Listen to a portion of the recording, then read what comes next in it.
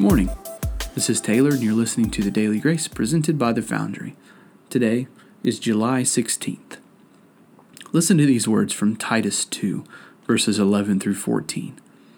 For the grace of God has appeared, bringing salvation for all people, training us to renounce ungodliness and worldly passions, and to live self-controlled, upright, and godly lives in this present age, waiting for our blessed hope, the appearing of the glory of our great God and Savior Jesus Christ, who gave himself up for us to redeem us from all lawlessness and to purify for himself a people for his own possession, who are zealous for good works.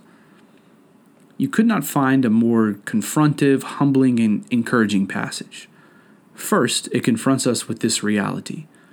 There is no way we can win acceptance with God by means of self-reformation and acts of righteousness. Our relationship with God is always the result of his initiative, not ours. He gave himself up for us. He redeemed us. He takes us as his possession.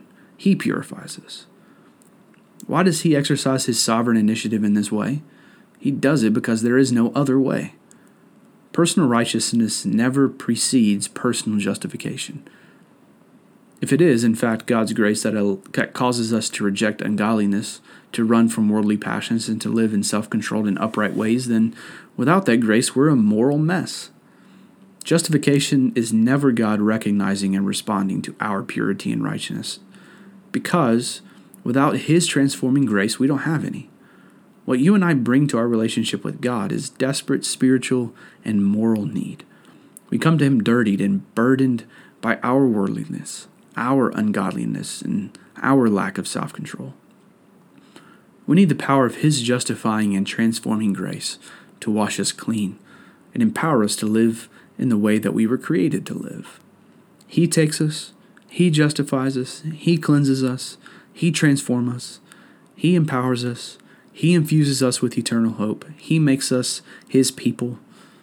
None of these things would happen to us if he had not willingly given himself for us, because we had no inclination or ability to do them on our own.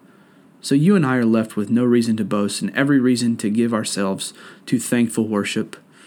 And you and I have every reason to be encouraged because this Redeemer has not acted on our behalf just once.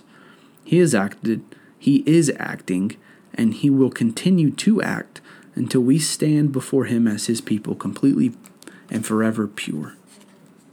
You see, if you and I could have done these things for ourselves, the life, sacrifice, death, and resurrection of Jesus would not have been necessary. The most precious of things in our lives, our relationship with God, we did not earn. It is the eternal transformative gift of his grace.